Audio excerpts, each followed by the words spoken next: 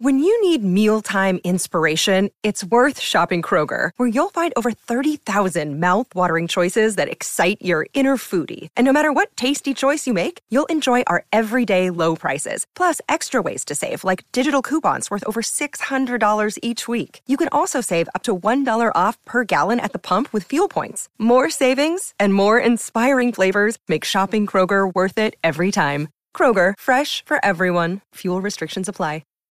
Think you know the Brooks Ghost? Think again.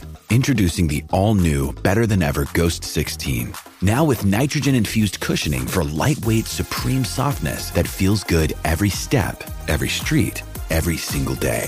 So go ahead, take your daily joyride in the all-new nitrogen-infused Ghost 16. It'll turn your everyday miles into everyday endorphins. Let's run there. Head to brooksrunning.com to learn more. Another day is here, and you're ready for it. What to wear? Check. Breakfast, lunch, and dinner? Check. Planning for what's next and how to save for it? That's where Bank of America can help. For your financial to-dos, Bank of America has experts ready to help get you closer to your goals. Get started at one of our local financial centers or 24/7 in our mobile banking app. Find a location near you at bankofamerica.com/talktous. What would you like the power to do? Mobile banking requires downloading the app and is only available for select devices. Message and data rates may apply. Bank of America N.A., member FDIC.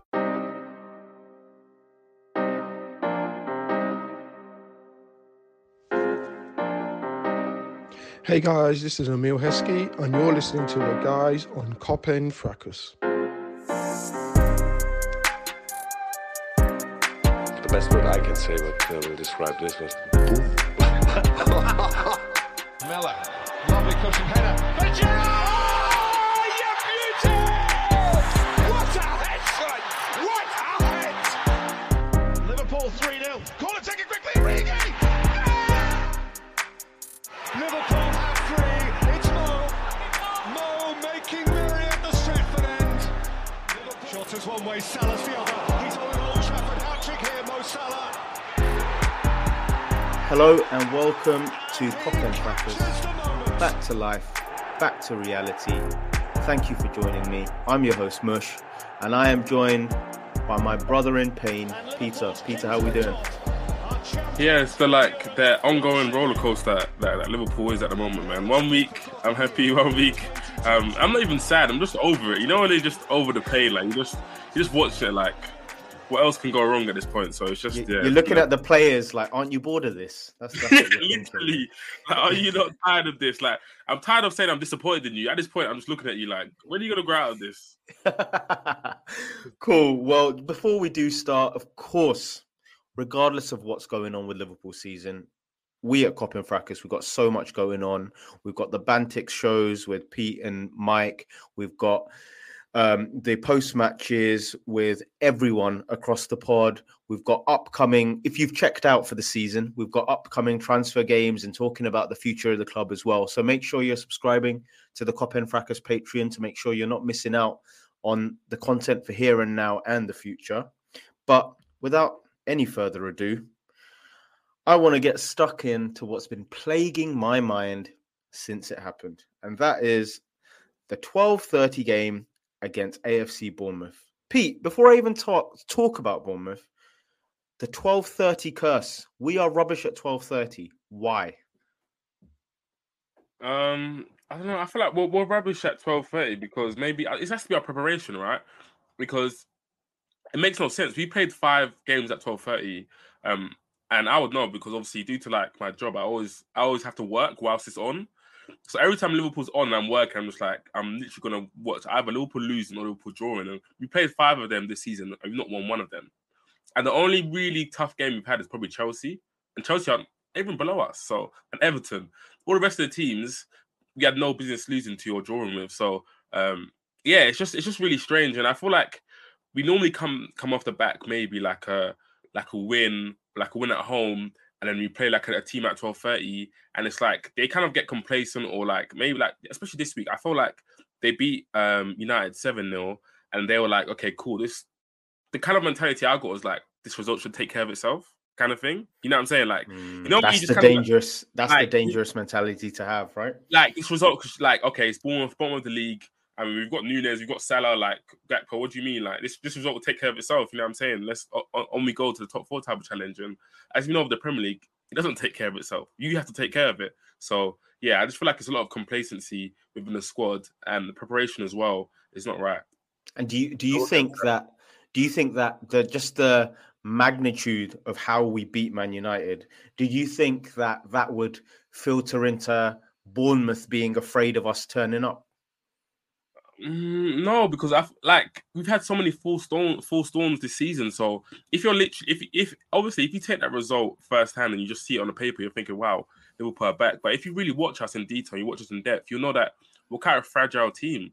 And week to week, this team have been showing such a mentality where, like any little kind of problem or any kind of setback, they kind of drop their heads. So I feel like any team that plays us now will know that they have a chance. So I don't think, even though that 7-0 was a fantastic result, it should have been a result to take on our season. If you watch us week to week, you'll know that it's not a true indication of where we're at, to be honest. So what you're saying is we're still crap. That's what you're basically confirming, yeah? We're still unpredictable. We're still fragile.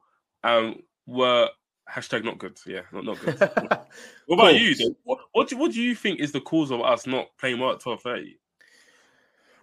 I think a big thing of what we've been talking about with the fragility and what we hated about, whether it's how we played against a lot of the Premier League, how we played against Real Madrid, is we're such a confidence team, and we've lost that coldness of thinking whatever the scoreline, whatever the match situation, we're going to do our thing well. And I think the problem is with 12:30, where, like you're saying, it's a bit of an awkward time in terms of your body being ready for the game. We start off cold, and rather than believing in what we do because we execute everything we do well, I think we've become a team now where when a team does one action well, it puts them one step forward and puts us one step back, or one step less in believing. And by the time they've done 5 good things in a row, we are like so far on the back foot, we don't know how to recover because we believe so little in what we're doing at the moment. And do you know what a big thing is? Hardly any of these games are at home, and we are shocking away from home. Oh my goodness! Shocking. So that away record, man. It feels like, I think what I can remember is that the Chelsea game was the only one at home. And obviously, naturally, that's kind of a big game, so we got a 0-0 draw. Cool, not the end of the world. All the rest, I think, were away. So Everton, Nottingham Forest, Brighton. Fulham, Bournemouth. Like, I'm talking about 12:30 kickoffs. All of them were actually away. Yeah, so all of them were actually away. So, and it feels like away from home, we just, like we were saying in the group chat, we don't want to tussle. Like, we do not want to tussle away from home. Like, anytime the crowd gets behind the home team, when did we start becoming afraid of crowds? I didn't know that. When did this start happening with this team? I didn't know that either. Like, do you know what it is? It's like we're so afraid of another team having their kind of like having their pressure. So like maybe like a 20-minute momentum. Them having momentum. Yeah. So as soon as a team and like an opposing team away from home gets the kind of momentum or kind of gets a swing of like 20-30 minutes, we get so fragile or we concede in that moment, and then we just never get like our momentum back. Pete, there's only 12,000 people at Bournemouth. You know, this isn't. We're not going to a cauldron. This is football. Like even the best teams, I promise you. Like even if I don't know, Bayern Munich, Real Madrid are going to face Bournemouth. Bournemouth are going to have a 10-minute spell of decent football. Like they're a professional football team. Like you're going to have like, you know what I'm saying? They're going to have a 10-minute spell of decent, like something decent happening. But with us, like we just never ever want to kind of wrestle the game back, want to get into a scrap. Like it's just like, oh my God, this game's not going for us. We lose our heads. That's it. So just before and take away your knowledge in hindsight now, yeah? But before, the only bit I do want to talk about is in terms of selection, we had a very odd midfield when you look at the age profiles, right? Yeah. It was a dad with 2 children, yeah? That's what we had going on. What did you think of it before the game kicked off? Okay.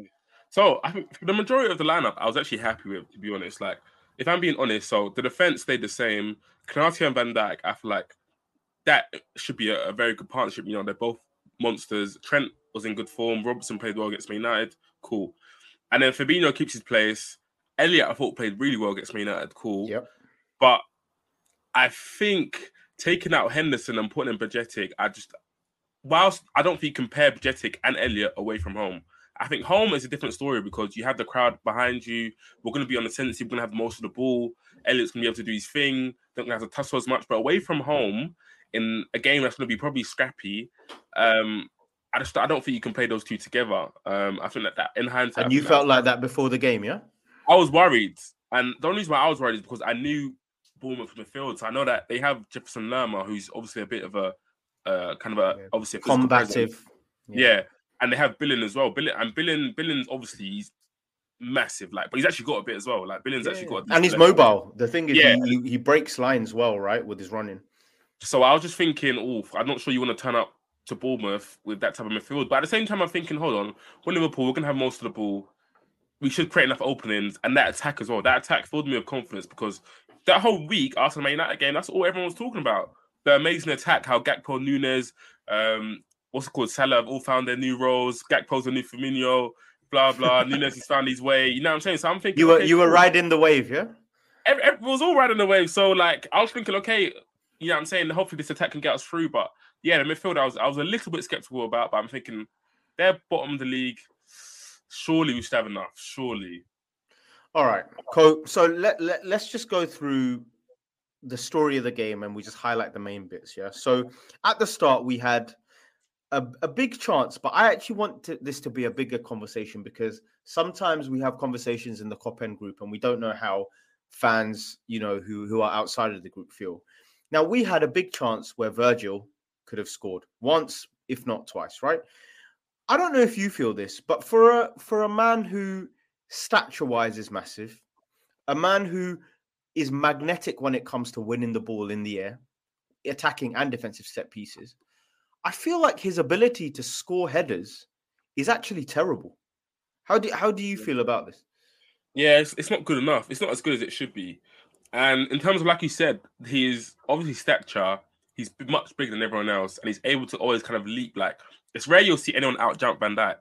If he was getting out jumped, he doesn't get out jumped, so he's always the first to kind of get to the ball, but he doesn't direct it well enough. He never directs it well enough. He doesn't direct it on, and if he does direct on target, it's not with enough power. And I think a man who's so good at kind of headering the ball, he should be getting do you remember when at his peak, John Terry at Chelsea? I was just about to say, bro, John Terry was scoring 8 goals a season. It felt like every week you'd see John Terry 1-0, John Terry 1-0. Or Ivanovic was the other one as well. John Terry, I'm sure it must be one season where John Terry must have got 8 or 9 goals. You know what I'm saying? Mm-hmm. Even Ramos as well. Ramos is another one. It felt like maybe 7 or 8 goals a season. And Van Dijk, he should be hitting those numbers. And Pete, you're going as far as Terry and Ramos. Bro, Gary Cahill was scoring about 4 or 5 goals a season, you know? Van Dijk does score about 4 or 5 goals a season, but it should be way more. Okay, fair enough. So he does reach about 3 or 4 a season, but it should be way more. I 100% agree with you. The amount of chances he gets, it should be more. And yeah, just this game and the Nottingham Forest game as well, it feels like he's just cost us with those kind of gilt-edged chances that he really should be putting away, to be honest. Yeah, and do you know what? It wasn't just about us having early chances. I think Bournemouth, like you said, started off with the energy you expect of a team of fighting for their lives in the Premier League. It's probably been one of the tightest survival races because everyone can mathematically stay up or go down. Now, but you know what? I feel like we started well, you know. Yeah, I thought we had good control of the game. I thought first 15 minutes it was us about, do we have any further gears we can go up? It wasn't that Bournemouth were posing a problem. No, I only remember the one chance where Altara gets put through by Solanke. Then he tries to go around Alisson, but then Alisson stays up. And then he kind of puts him to the side net. But other than that, I remember Robertson getting in a few times on that left-hand side. Nunes was looking like he was up for the game. There was one chance, I think, was it Salah? I'm not too sure. But we created quite a few chances in that first 15 minutes. We looked like that we could, like you said, go up a few gears. But I don't know, it feels there's a constant theme within Liverpool games where it's we start games well, but if we don't score within that first 15 minutes, 20 minutes, it just feels like the players just kind of, I don't know, they kind of not lose their heads, but they kind of run out of ideas, and they kind of there's kind of this fear that sets in, oh my God, we haven't scored in this first 15, 20 minutes, we've been peppering them, what now, type of thing. Well, I think you're spot on. And the other problem here is exactly that, which is we never score when we're on top. We Yeah. never ever score. Like, how many games? I mean, we've spent the whole season watching us go 1-0 behind. Whenever we have good periods to either get back into the game or set the precedent by scoring early, we never ever do it. And and we can't just keep calling it like, oh, it was good we created this chance, or oh, this player played a great pass to put us in. The Liverpool we know and love, we associated with, if you give us one chance, we're scoring that goal. If you give us 5 chances, we're scoring all 5. Like, the clinical nature throughout the team has like disappeared completely. Yeah, it has, to be honest. And it's just annoying because it feels like, especially in that type of game, I feel like if you score 1, you probably score 3 or 4. Yeah, but you don't score in that moment, and then all of a sudden you give Bournemouth confidence to kind of be like, okay, cool, we're still in this game, let's go for it. And I feel like the worst thing in the Premier League, I feel like you can do is be blunt, because I feel like you said, like, you can, it's basically like having a gun, right, and you have no bullets. And once the other person realizes that you have no bullets, you're in trouble. They're gonna go all out for you. You know what I'm saying? Like, you could create the best patterns of play, create the best chances, but if you don't score in this league, teams are gonna punish you. And it's like, I don't know, when we're on top, we just need to be we need to score. We have to be clinical. Like, even the Man United game, we started well, and I feel like when we did score, it was kind of out the run of play. Like, it was right before half time. The game it was starting to fizzle out a bit. The game, and we didn't even score while we was on top. We kind of scored, and it wasn't in the balance of play. So it's just, I think that's kind of a real problem. I'm not really sure why. I think maybe Nunes and Salah probably not being as clinical as probably we'd like them to be in those moments. And the team isn't creating enough clear-cut chances as well. That's a big problem as well. We're creating openings, but we're not creating clear-cut chances. We're going to go into all of that, because we're going to talk about, after we conceded, that the world's longest second half where we didn't look like scoring. But we'll go back to that later. I want to talk about what probably all the ops have tuned in for, right? And that is, I can't believe I am saying this, but Virgil van Dijk versus Dominic Solanke. Yeah, it was a very interesting, and if you're a Liverpool fan, horrific viewing of Virgil van Dijk struggling with strikers that he's eaten alive in years gone by. And then on the other side as well, so you can cover off both, a player that I think is decent on the ball usually, but Ibrahima Konate giving the ball away every 3 minutes from about 20 minutes onwards to make sure we build absolutely nothing. What was going on with our centre-back pairing that took us from having a strong performance against United to, for me, was a shocking performance in terms of giving us a base of control in the game? Honestly, it just doesn't make any sense. Like you said, and there was even there was one kind of opening where it felt like, I don't know, it might have been Solanke that was coming through. And like, I feel like Van Dijk, in a couple of years ago, he would have basically ran back and kind of like kept up with him, but he couldn't. I don't know, it was so strange to see. And I feel like Van Dijk right now, he's in that kind of phase where it's like any striker who's willing to kind of chase loose balls, willing to kind of be mobile, willing to kind of give him trouble, gives him trouble. And if a striker's mobile and is physical, he's fine. We'll have that up. But any striker that actually wants to run, that actually wants to run in behind him, that actually wants to kind of be mobile, he has trouble with. And it's not that I don't think he can't run. To me, he doesn't want to. I honestly think for the goal, he can shepherd Otero down the line, but he doesn't want to. Almost like he thinks he's too good to do that. We should go into the goal. We should go into the goal properly, because I would accuse Van Dijk even more in the step before, which is Van Dijk has won the header, right? It's gone out to the halfway line or just past it, right? Until Adam Smith picks up the ball. Why? You can see everyone else is in line. Fair enough. You know, sometimes Match of the Day will dot a defensive line which is really poor, where it's zigzag. It's not. Trent, Konate, and Robertson are all in line with each other. Virgil, you have come out. Well done. Front-footed. You've won the ball. You have 5 to 7 seconds to get back in position. So what on earth is going on where, A, you don't get back into that line? And then exactly what you said, Pete. He's done the little 20-yard sprint to now get in line with Ouattara. And then he stands off him again, and Ouattara pushes the ball past. What's going on with the ownership of actually defending? It's laziness, bro. Because I promise you, if that's Rashford, he shepherds him down the line. He shepherds him down the line if it's Rashford. It's laziness and it's just like it's arrogance, like have that type of thing where it's like I'm so good, I don't need to do that. Like you're probably gonna kick off anyway. Or a defending. Is that what you're saying? I don't know if it's not even these aura defending. It's just yeah, maybe it is aura defending, but it's just like he thinks that like almost that like he's not giving his opponents respect. That's what it is. He's not giving the opponents that respect of like, yeah, you can still be Van Dijk and you can still be dangerous. Like he thinks that in his mind, he thinks either Robertson's got it or the guy hasn't got enough quality to bring it back into the box. That's what he thinks. So but as a defender, you got to think of the worst possible situation that can happen, right? He's not doing that at the moment. He's thinking like, oh well, you probably haven't got enough quality anyway, type of thing. You ain't got it. Yeah, you ain't got that quality anyway, so it's minor. You know what I'm saying? So it's just annoying because we see him against Man City, against Haaland, do these unbelievable performances where he's like so attentive. He looks like he's rolled back the years against Man United last week as well. He's really good. But against these small teams, and there's a number of them as well, I think we need to kind of talk on this pod where I feel like they really struggle to kind of motivate themselves and give put their best ability and show the best of themselves against smaller teams. Like, I don't see how we can be beating Man United 7-0 and you guys are all performing 8 out of 10s, 9 out of 10s, and then against Bournemouth, you're dropping a stinker the next week. 100%. It doesn't make any sense. It's an attitude, it's a complacency problem, and it's just like these guys are probably not hungry enough. They're not giving the opposition the respect that they deserve.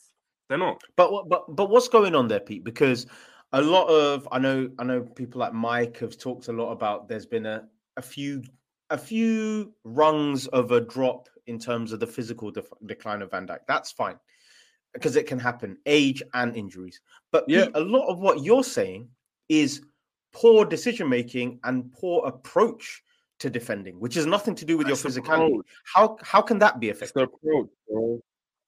It's the approach. He needs to give everyone the same amount of respect that they deserve in terms of everyone is dangerous, everyone can hurt us moment, and every result is vital. Every result is vital last week in top 4. So you need to give everyone the same kind of respect that they deserve, to be honest. And there's a lot of them, like not just Van Dijk. I think Fabinho's guilty as well because one day Fabinho looks 29, the next day he looks 45. You know what I'm saying? Like, how does it go? How does it vary so much? How does it vary so much? Fabinho's the same way. Even Trent at times as well this season has been poor. Salah again. Salah is cooking short every minute last week, and then this week he's struggling to get past his fullback again. So it's really annoying. You said about Konate as well. I think Konate he had a bad day on the ball. He wasn't very good in building up. Obviously, I think Matthew is probably a better builder than him, but obviously we need Konate's kind of physical presence. His ability to sweep as well is very necessary. I thought Konate won a lot of tackles. That was a good thing. I was going to say to you, even in that first half, how much defending does Konate have to do? Like, bro, he has to bail out both players on either side of him.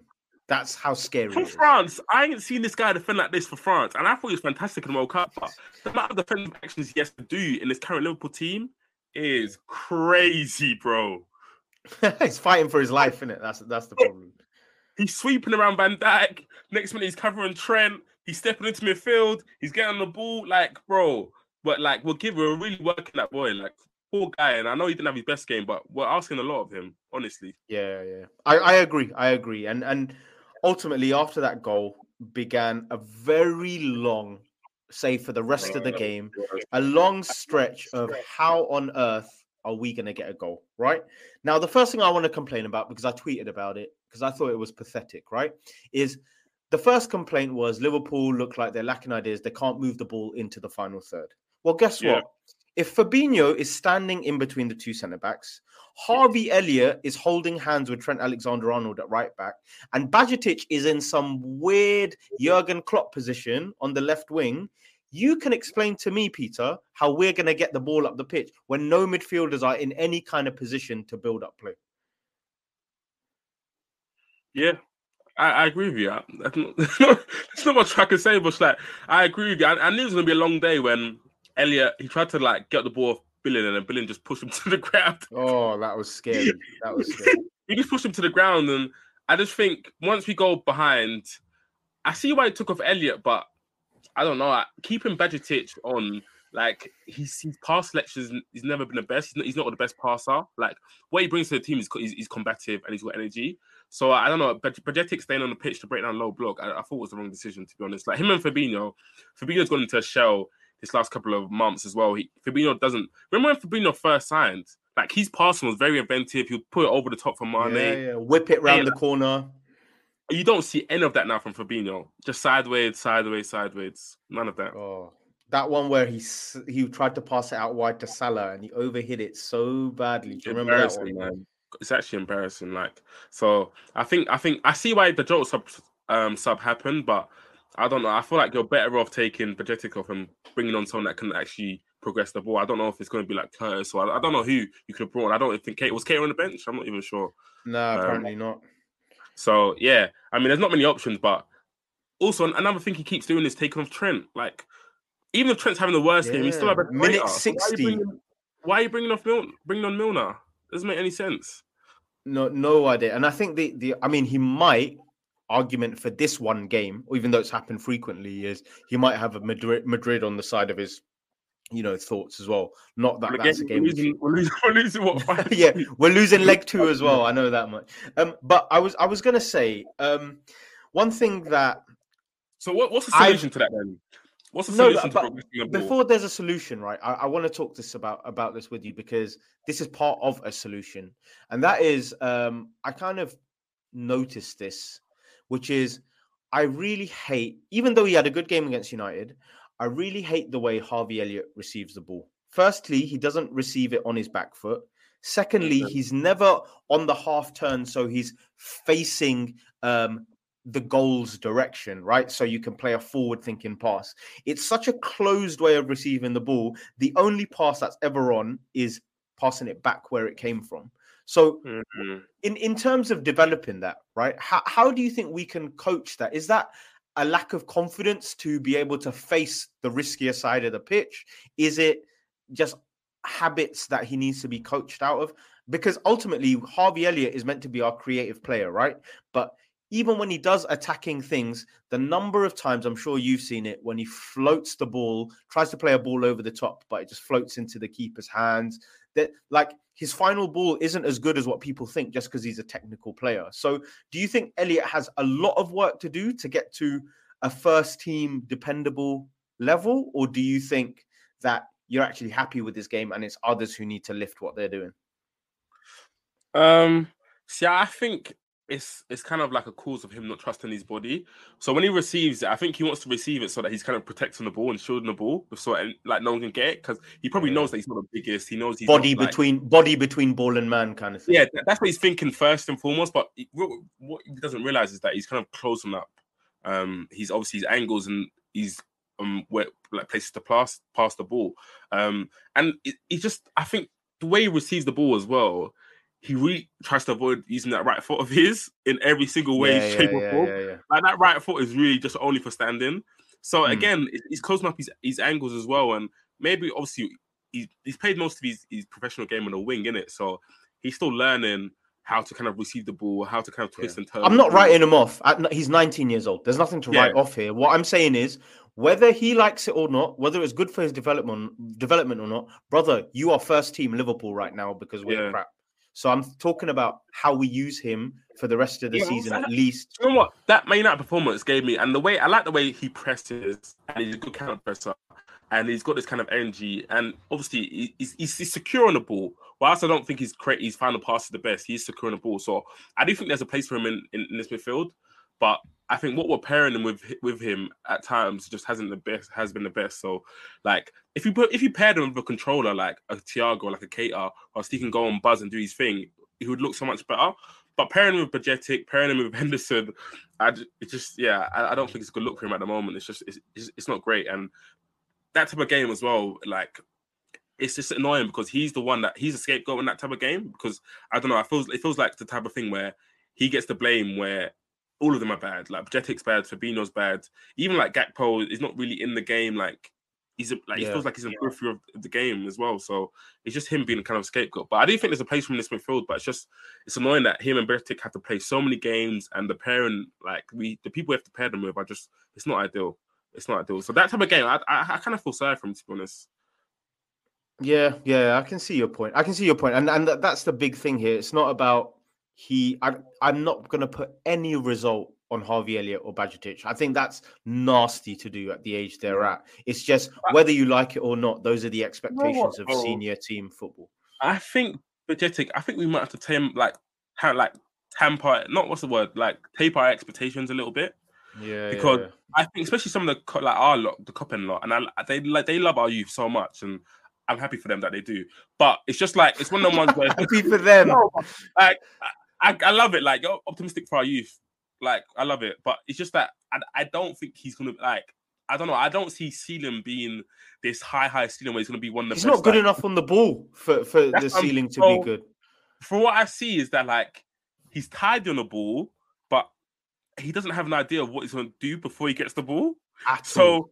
He receives the ball and it's like, okay, who's available? Who should I pass to? You get it? Where like a proper midfielder, a proper player. Like when I'm talking about a proper player, I'm talking a proper player has an idea of what they're going to do before they get the ball. So they have a hole they want to slide the ball through, or like they have like a player they want to progress the ball too. Whereas Bajcetic's kind of just thinking, as long as I don't lose this ball, it's calm. You know what I'm saying? And that's not really how like a top midfielder kind of thinks.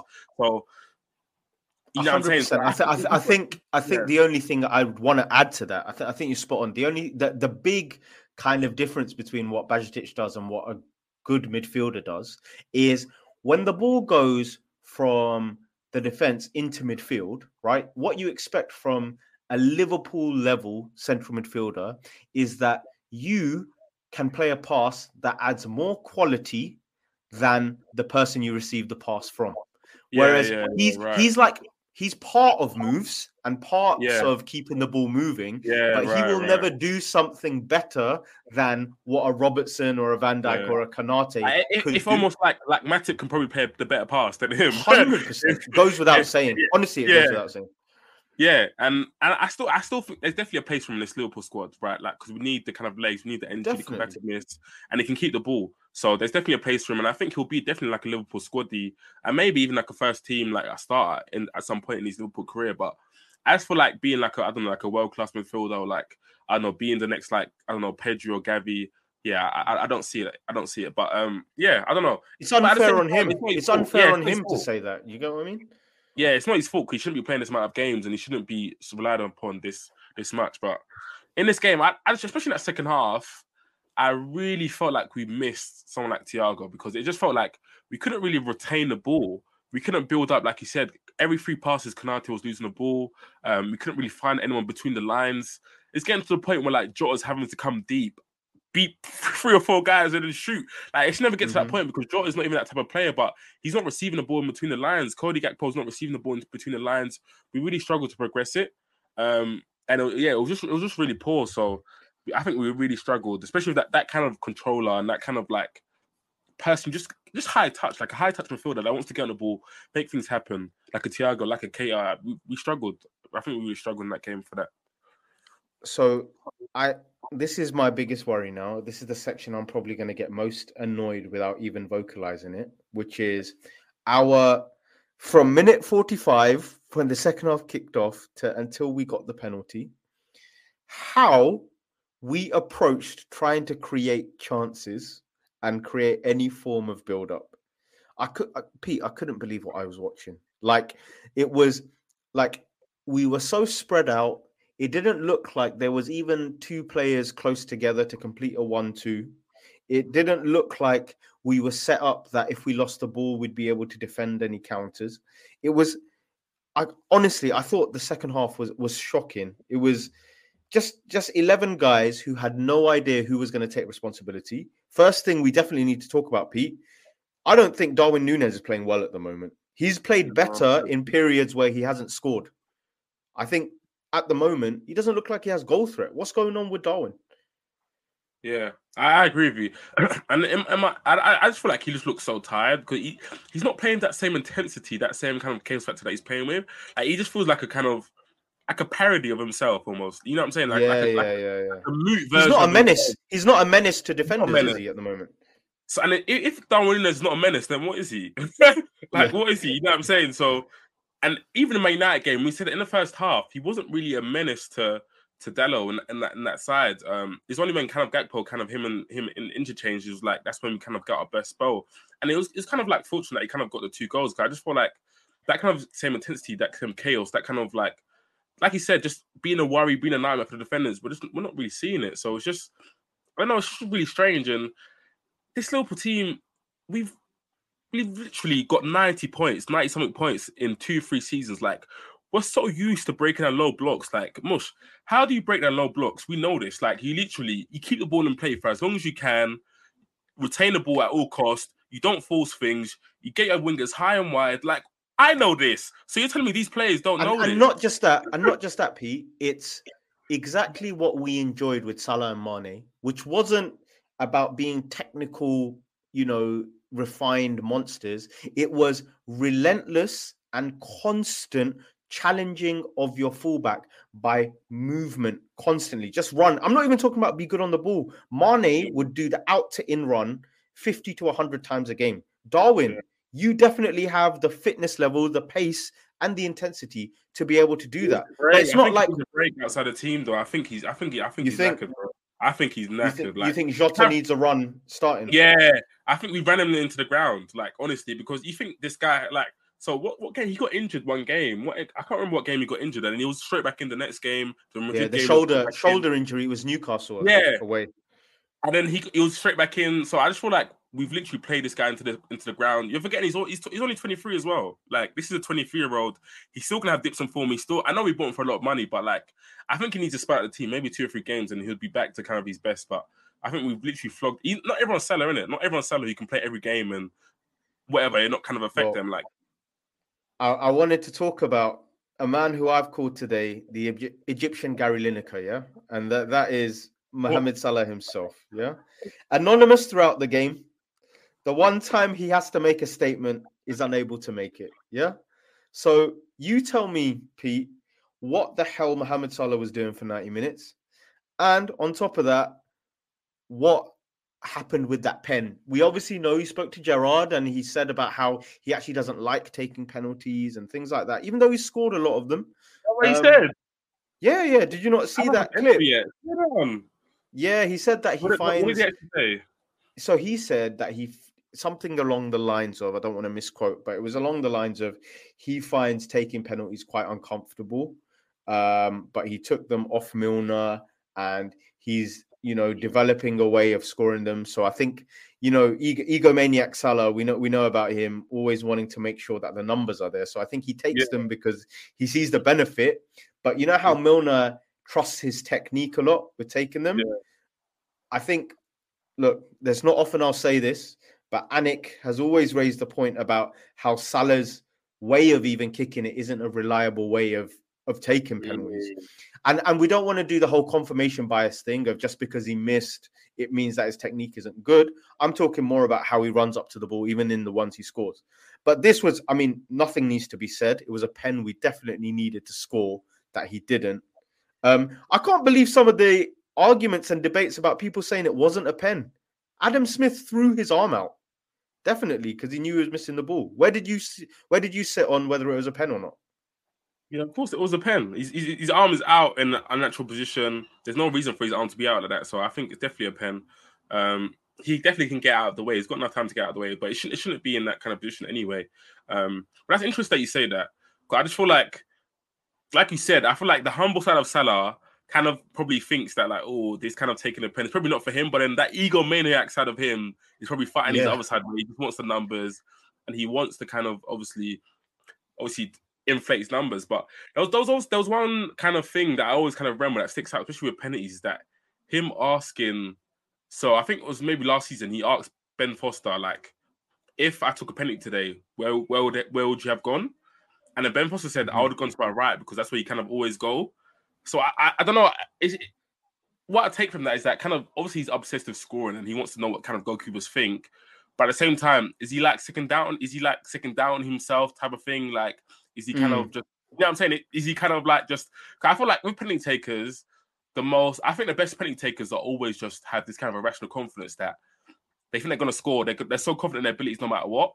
And when I think of like these type of players, I think of like, I don't know, Balotelli, for example, like just someone who just his penalty record is amazing, but like Balotelli has this kind of irrational confidence that he thinks he's the best player in the world. Yeah, and you need that, right? You need to be the like what it is you have to not care. You have to not care about the repercussions if you miss. That's a big thing about penalties. Even Tony, for example, he's another one where like he takes the penalties in a way that no one tells you should definitely take it, because he doesn't know where he's going to put it. For example, like he literally decides when the goalkeeper dives, okay, I'm going to put this side, put to that side, and I don't think he's missed a penalty yet for Brentford. So, but I do think Salah's a good penalty taker. I just feel like the problem is that Neto used to play for Roma, so him and Neto are in the same squad at Roma. So I think it's another case of like Kane and Lloris, England versus France. Yeah. What you do, because you know that opposition knows you well.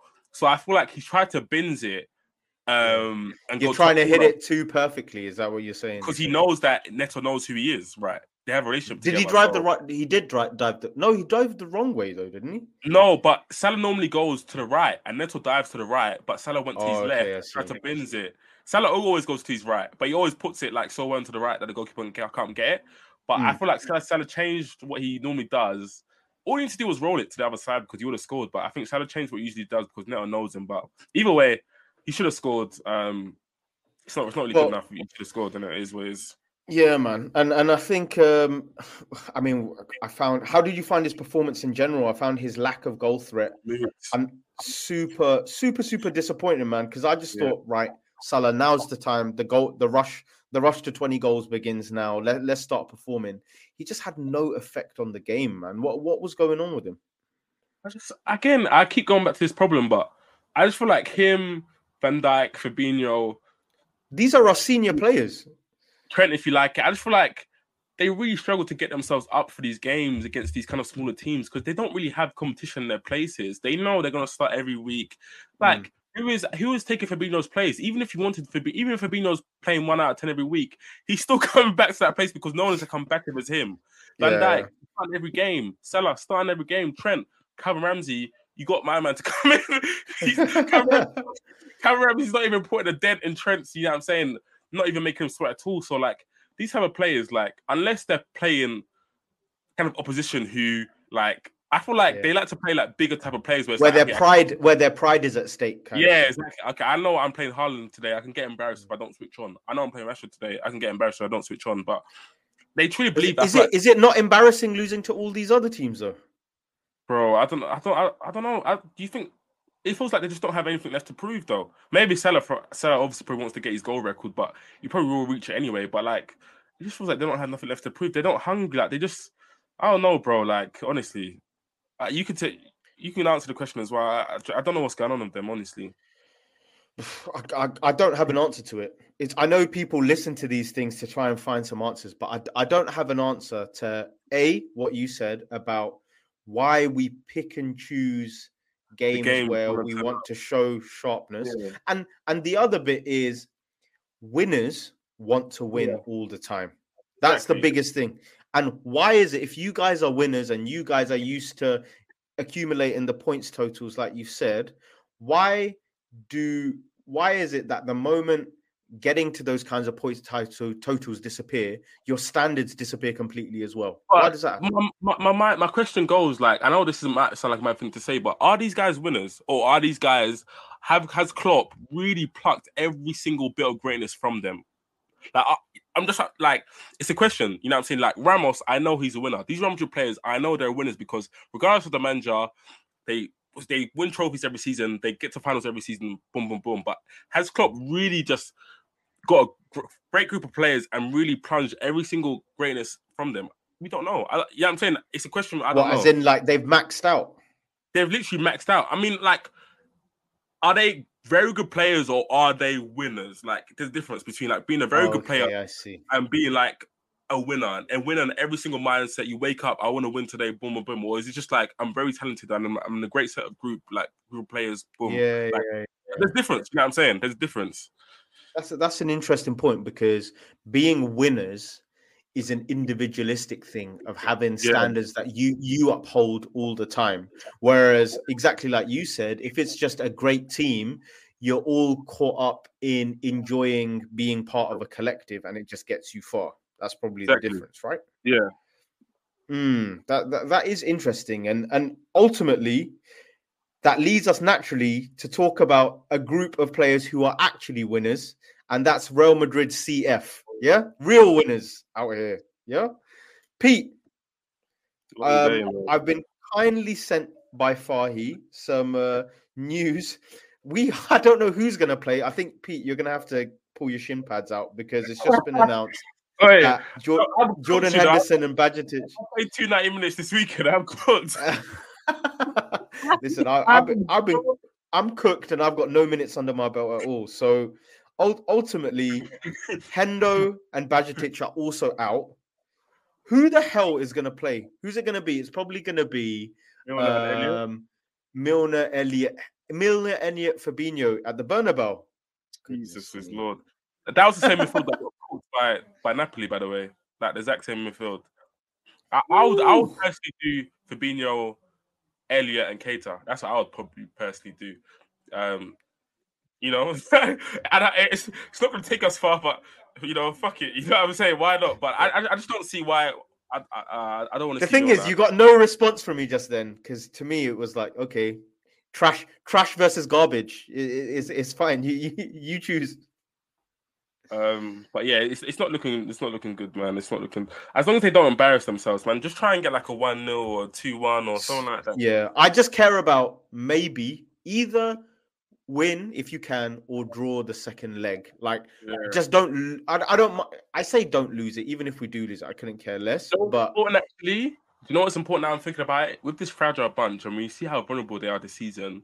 We can't get embarrassed, because if you do get embarrassed, that will have a knock-on effect into our Premier League campaign. So, like you said, truly, we need to kind of, even at least not make a goal of it, but at least have a competitive game. Like, you know what I'm saying? Have a competitive game.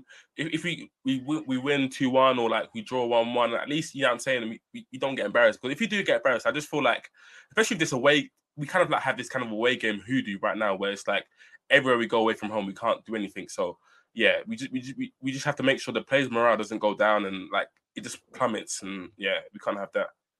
Pete, I'm just laughing because you just said don't lose, because that will affect our Premier League season. Winning 7-0 did not affect our Premier League season. So if losing does nothing, if winning does nothing, honestly, I don't know what to expect from the next games. But one thing I am interested in is we obviously have 3 very big Premier League games coming up in City, Chelsea, and Arsenal, right? Tough run. Now, with United, it's, you know, a big game after a long time. It's you're rising it as a one-off. In those 3 games, what are you looking to see, and what do you actually think will unfold?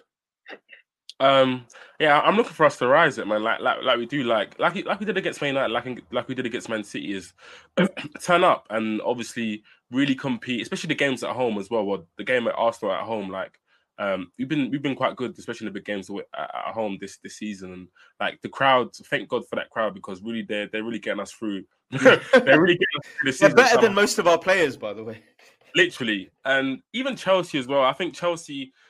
What are we, like 5-6 points ahead of them? Like, we have been a better team than this season, and we should just prove that. We should see it. Like, I don't see how a Chelsea team should really keep our attack quiet, especially in our attack in full flow.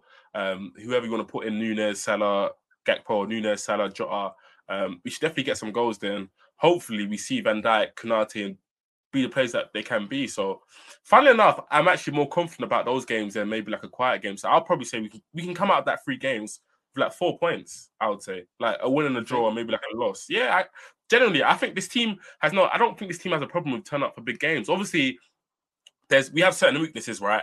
So if you exploit our weaknesses, like for example, like an athletic midfield, like someone like Partey and Xhaka, I feel like Odegaard might be a bit too much for our midfield, and we might have to concede possession, or we might have to just counter them or whatever. So we do have our weaknesses. Don't get me wrong, but I just feel like in big games, we've shown the season that we can kind of get by, kind of thing. So I don't know. I could maybe see us, maybe, I don't know, like maybe beating Chelsea, drawing. Actually, Chelsea game's away from home, isn't it? Fact. Yeah, the first 2 are away. So City and Chelsea are away, and then Arsenal's at home.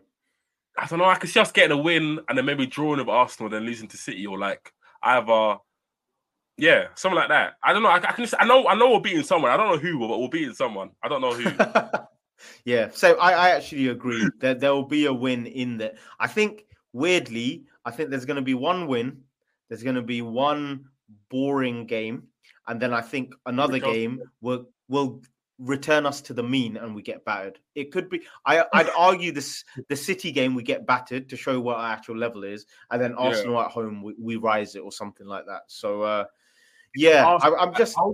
I would say we beat Arsenal, but they're actually really good. Like, they're generally like a really, really, really good team. So it's just hard for me to just kind of forego every single logic in my head to be like, okay. Because I mean, the only thing I would say with the Arsenal thing though is taking away the last result that they got. They're conceding a lot of goals in general in this last month or two. They're not as watertight as they've been in that first half of the season. So I'm not, as long as, like you said before, when you first described the Bournemouth game, if there's a type of team that will let us score or have, form for letting teams score, that gives us a platform to build the confidence to show we're a good team. Chelsea worries me more because they'll be happy to stink it out on both ends. Yeah, do you get what I mean?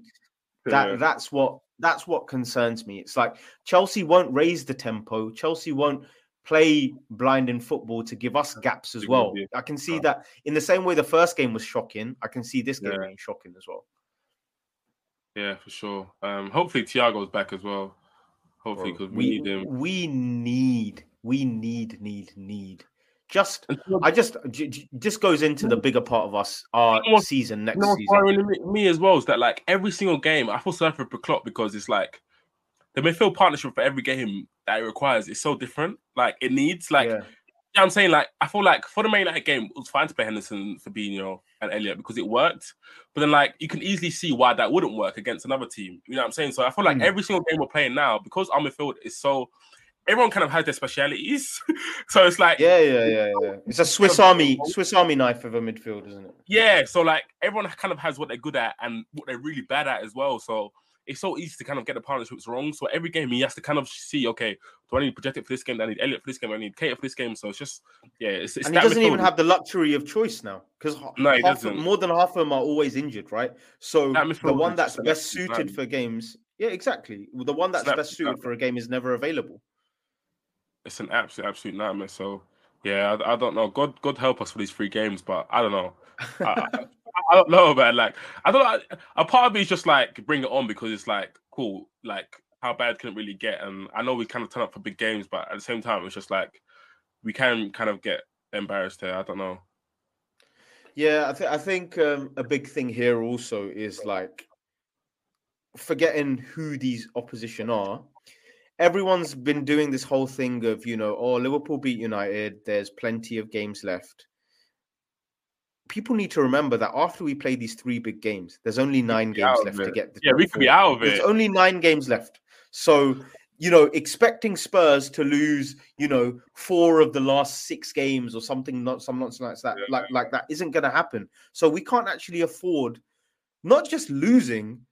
Like you said, we need some 3 points in these 3 games. You get what I mean? Like, we're done. If we lose 2 of those 3 games, we're out of the top 4. I think so.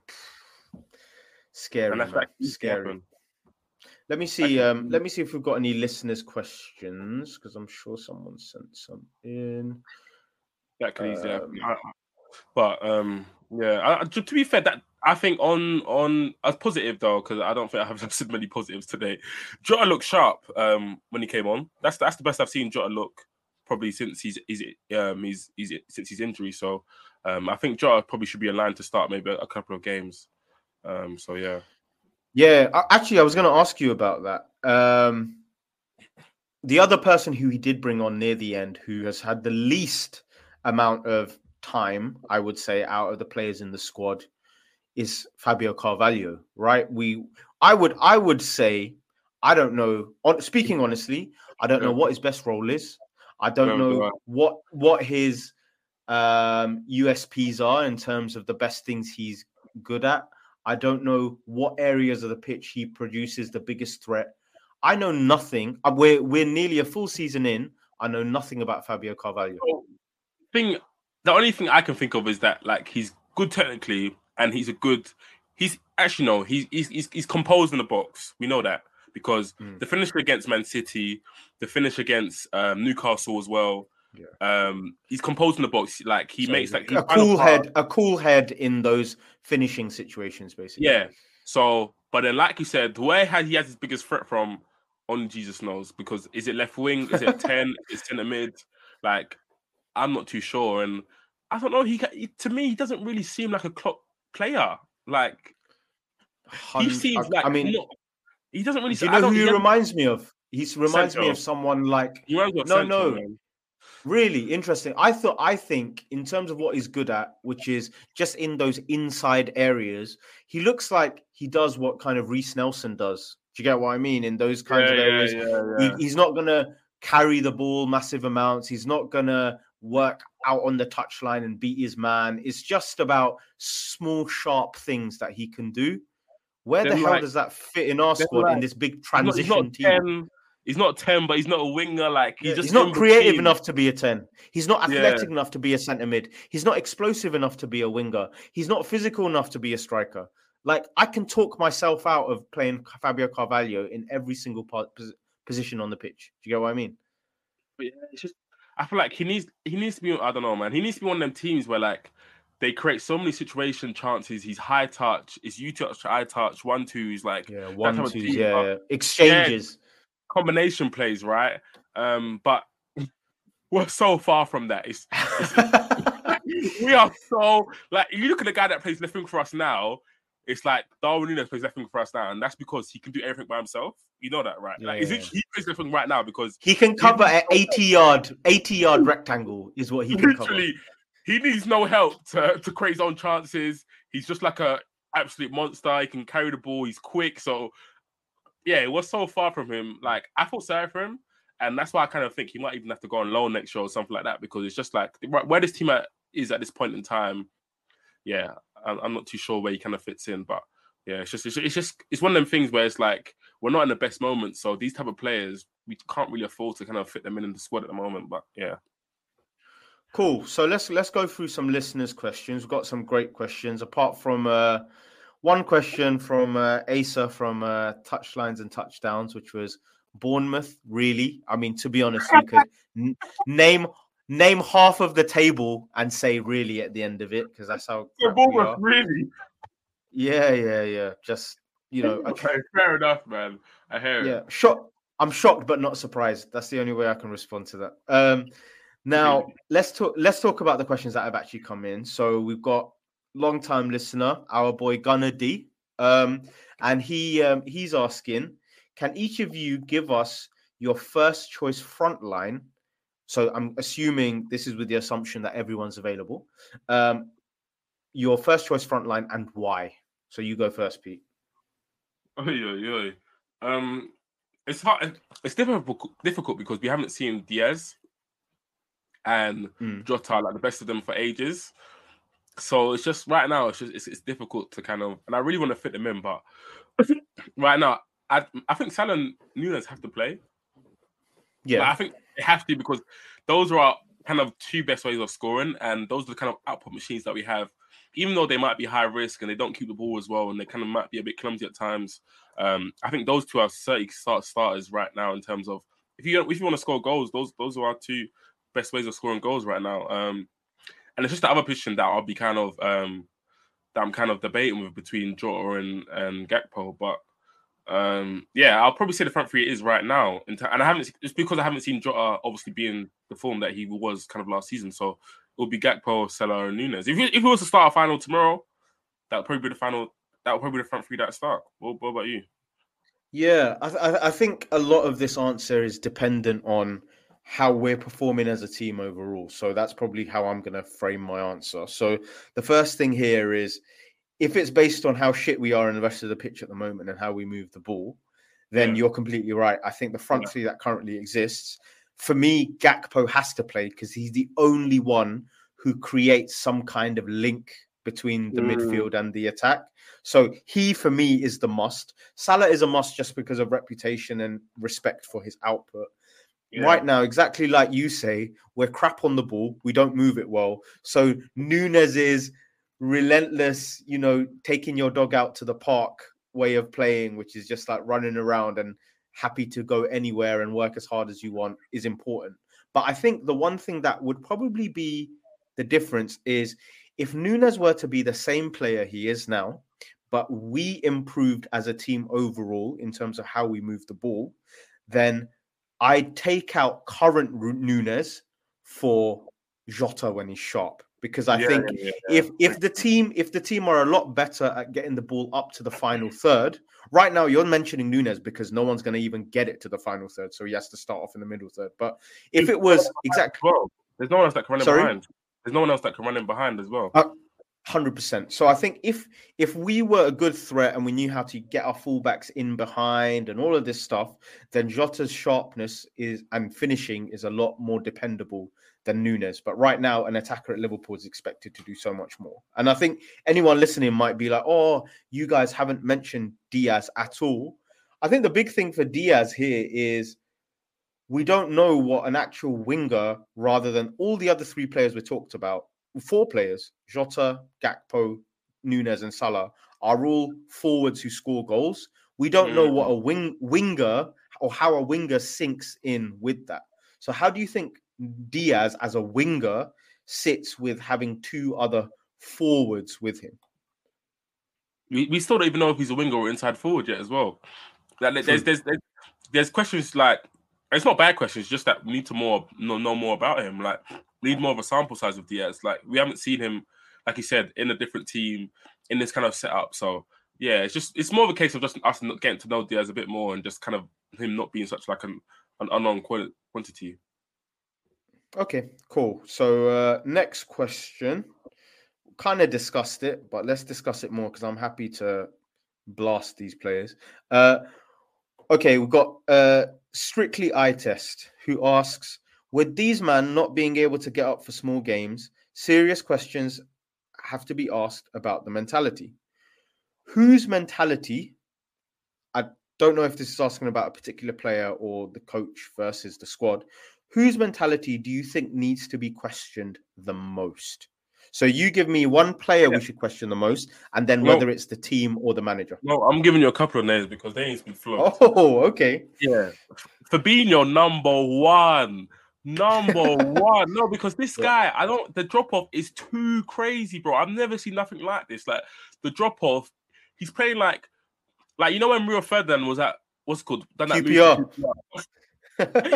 Bro, it was like they just space jammed all his powers, and this guy was slow. His reaction time was so bad. Like, I've never like this version of Fabinho, and it's just like every once in a fight, like every 1 in 5 games, like he might have a competent performance, but he's just so slow to everything. You can get by him so easily. His passing is just drastically decreased. He doesn't he's not competitive at all. Like, I just don't understand. Like, and it's just because. But is this mentality though? Is this mentality? Because that's the question. Because you can't drop off this much, bro. You cannot. Like, so okay, your athletic powers have dropped off, cool, but that your mind hasn't. So, like, okay, I don't like giving this example, but I don't know, maybe for example, I don't know, like, okay, Busquets never been the maddest, quickest, whatever, but like his mind is still up there.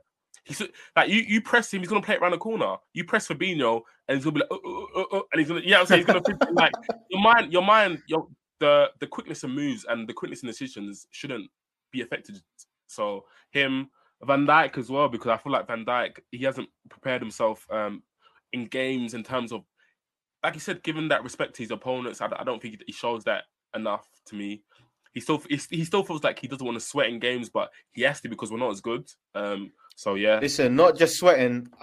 Went 3 years without seeing Van Dijk with a muddy shirt. Now I'm seeing struggle to wrestle Solanke on the floor. That was scary when he hit the deck. He doesn't want to engage, and it's just like, well, you have to. We're not good enough for this. And who else will I say? I already said Trent. I already said Salah, and you know what? Pep Linders, just because, why not, man? Okay, Pep Linders. That was the maddest stray. That is hilarious. Okay, cool. Man. That guy bringing too many area division players, man. Relax, bro. Cool off. It's a Eredivisie player he got. The last Eredivisie he got is a good one, man. I'm all with it now. Right. Next, Count Dracula. Yeah. 2 questions. Number one, how you think about it. 1, was Thiago a poor signing? Thinking about all the different aspects of Thiago's career at Liverpool, was he a poor signing or not? No, I don't think it was a poor signing. I think Sorry, it was a luxury we haven't signing. cut out our stream. Yeah. Okay, expand. I think he's a luxury signing in terms of the fact that we bought him to kind of upgrade the team and upgrade our midfield, but our kind of like the seasons that we kind of played him in, our team has kind of decreased and we've become a worse team, and yet we still have this kind of luxury player inside of it. So I think last season was where you saw the best of Thiago, right? So you saw a team who fully functions well. Like our attackers, we still had Mane, we still had even the likes of Origi, Minamino, Van Dijk just come back from his ACL. Like everything was good, and I think that's where you saw the best of Thiago. But we kind of had to ask Thiago to kind of do these jobs that he shouldn't really be doing. So having to kind of hold Fabinho's hand, having to be the most aggressive, be like the most combative in our midfield. So I feel like he just joined Liverpool at a really wrong time. I don't think it's a knock on his ability. I still think like he's a fantastic player, and I think if Thiago joined Man City, I think he would have been fine. Like we'd be calling him one of the best players in the league because he'd be able to come out even when he's injured. Bernardo Silva will just fill in for him. You know what I'm saying? Whatever. So, and I feel like we didn't replace. I was back down this hill, but we didn't replace Gini Wijnaldum. So it would have been fine if we got a young midfielder and Thiago. So it's like the 15 games that Thiago's missing, a young midfielder would come in. This should have been Keita, by the way. A young midfielder would come in. The drop off wouldn't be so as huge, and it would be fine. Bridge the gap, kind of thing. Yeah. It would be fine, type of thing. Because we knew Thiago's injury record before we bought him, right? Didn't we? So it's just like I don't know why. Yeah. So, but you know, I don't think it's a bad signing, and I would still sign him. It's just that we didn't put enough pieces around him, and we've kind of decreased as a team. And he's been really unfortunate in the season that he's been here with obviously the Van Dijk injury, the centre backs kind of been injured this season again. Just yeah. So yeah, what do you think about Thiago? This is so interesting because I was listening to you answer it, thinking, where do I actually sit? Okay, I think the position I have is Thiago the player and Thiago the signing are 2 separate things, right? I'm not disputing what he can do with the football. He's fantastic. But Thiago the signing a player involves how much you're going to depend on him. It involves how much you're going to use him. It involves how he's going to fit with everything else around him. And I think for those reasons, I think he was a poor signing. And what I mean by that is, but I think what I mean by that is, even if he's been good, we can't avoid the fact of our midfield success in the years where we were excellent was built on availability and consistency being one of the cornerstones of it. By signing Thiago, it's like a negligible act. Do you get what I mean? Like you've instantly abandoned that. That's the first bit. The next part is you've picked a player who has poor availability to become one of your most important players in the team. So you're building yourself. It's like when we had Sturridge, you've built the best version of yourself to exist for so few games.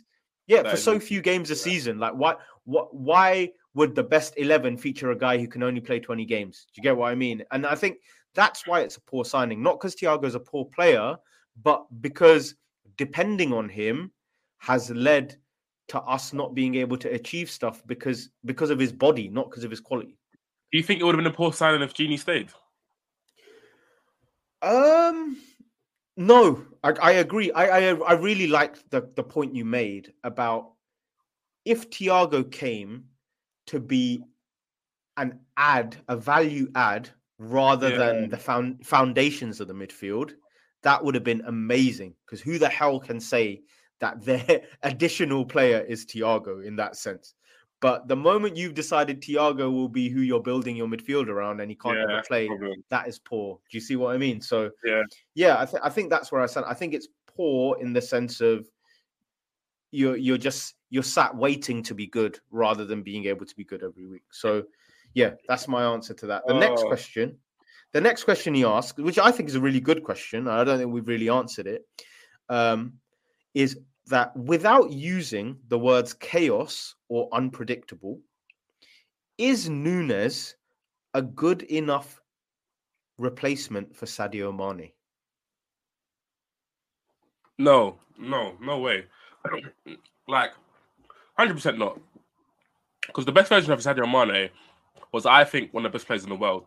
I think literally the best version of Sadio Mane is, I'm thinking, probably 1920, right? When he won a Golden Boot, and it was when he scored when he scored in like 15 games in a row or something, he scored the equalizing or deciding goal of the match or whatever. Yeah, so you're talking a two-way threat. You can kind of go down the left, take a winger on, cross it in, or you can go on his right, slap it in. So you can score headers and be clutch. You can even in build up. You're going to him. You're not missing him out in build up. He's going to collect the ball from the left back, beating a guy, maybe spreading it to Salah, whatever. So I think you're literally talking one of the best wingers in the world. And I don't think Núñez. We didn't sign Núñez to be Mane's replacement. Like, if Núñez ends his career as like a left winger for us, like, I think that would be a disappointment. He's playing left wing at the moment because we don't have a team capable of playing with Núñez up top. So in terms of like his attributes now, he's going to be wasteful, right? Because he's a risk taker. He wants to run the ball. He wants to kind of obviously make runs behind. He doesn't look to show for the ball, and we can't facet that at the moment. I think Núñez probably best. The way Núñez plays, he would be best with a 10 right now. He'll be best with someone who kind of will play. He wants to play on the shoulder, so we'd be best with a 10. He kind of plays him through, or just with a high technical midfield. And we haven't got a high technical midfield at the moment, so he has to play on the wing, because if he loses on the wing, it doesn't cost the team. Whereas if he loses it central, because we haven't got the midfield to kind of be able to kind of stop that transition and to stop that counter attack, he has to play on the wing. He can't play central right now. So I do think eventually transition to the central areas. Yeah, and it could be a long-term option up front. But yeah, as a left winger, we didn't buy Núñez to be this left winger. It's a short-term fix right now. So I think just to steer that question, so it's a fair comparison. Then, if I'm asking you about replacing Mane, what I mean is not positionally, but the amount of importance and value Mane brought. Can Núñez, playing in the right position at his best, bring the same amount of benefit to Liverpool as Mane did? In terms of talking as like I think output-wise he can. So I think Núñez is literally like an output machine. I feel like the best version of Núñez, I see getting 25, 30 goals, like just being... Because Mane was about 20 goals, 10 not assists, even that, like, kind of. 8, like, that's the best version of Mane. Mane is normally like 17, 18 league goals, like... And obviously, and a lot of them are 7 assists, Yeah, a lot of them are like, obviously, maybe they'll be the first goal in like a win, or like they'll be very important goals, so to be fair to him. But I see this, especially Núñez, like, the amount of chances he gets a game, I've always said it's not normal. Like, his XG by himself is normally like 1 per game, and that makes no sense. That's some teams' XGs in the season. So I feel like we can replace him output wise, but in terms of like the importance to the team and maybe in build up and just what Mane brought, maybe not. But I think we can create a kind of system and a kind of tactical plan in terms of maybe goals coming from other places, maybe having a winger, maybe like Diaz as well, to kind of do the things that Mane done, but then having Núñez to kind of score the goals. We can do that, you know what I'm saying? So there's other ways that you can kind of you can share that responsibility, which I'm trying to say. But I think output wise we can, but in terms of performance wise, no. So, but we can share that responsibility. We're talking about an all-timer here, man. Prem all-timer in Sadio Mane, man. Exactly. So there's no harm in someone not becoming him. So yeah, I think your answer was great, and I sit in exactly the same place. So yeah, Pete, I think we covered it off, man. I don't really know how I feel at the end of that. We didn't really say we've got any optimism going into the rest of the season. We don't. We literally have said, don't embarrass me for the rest of the season. That's it. So yeah, thank you very much, Pete. You know when you got a bad child, yeah, like your bad child is going off, like they're going out to party, whatever. And you're just like, boy, you better not come back with the police. You better not come back with a child. You better just come back in one piece. And, that's how the parenthood changed, isn't it? At the start, you were policing whether that child can go out. Then you started letting them go out. So then it's like, don't go to the wrong place. Now it's gone from you go to the wrong place. Just don't come back with someone pregnant or something like that. Like your acceptability, the bar is beyond the floor. So yeah, thank you everyone who's been listening. We will be back, like I said, Patreon content all week. But for now, this has been me, Pete. Me, Pete. Oh, I'm trying to be you, Pete. This has been Mush. This has been Pete. Thank you very much. Peace out. Peace. Sports Social Podcast Network.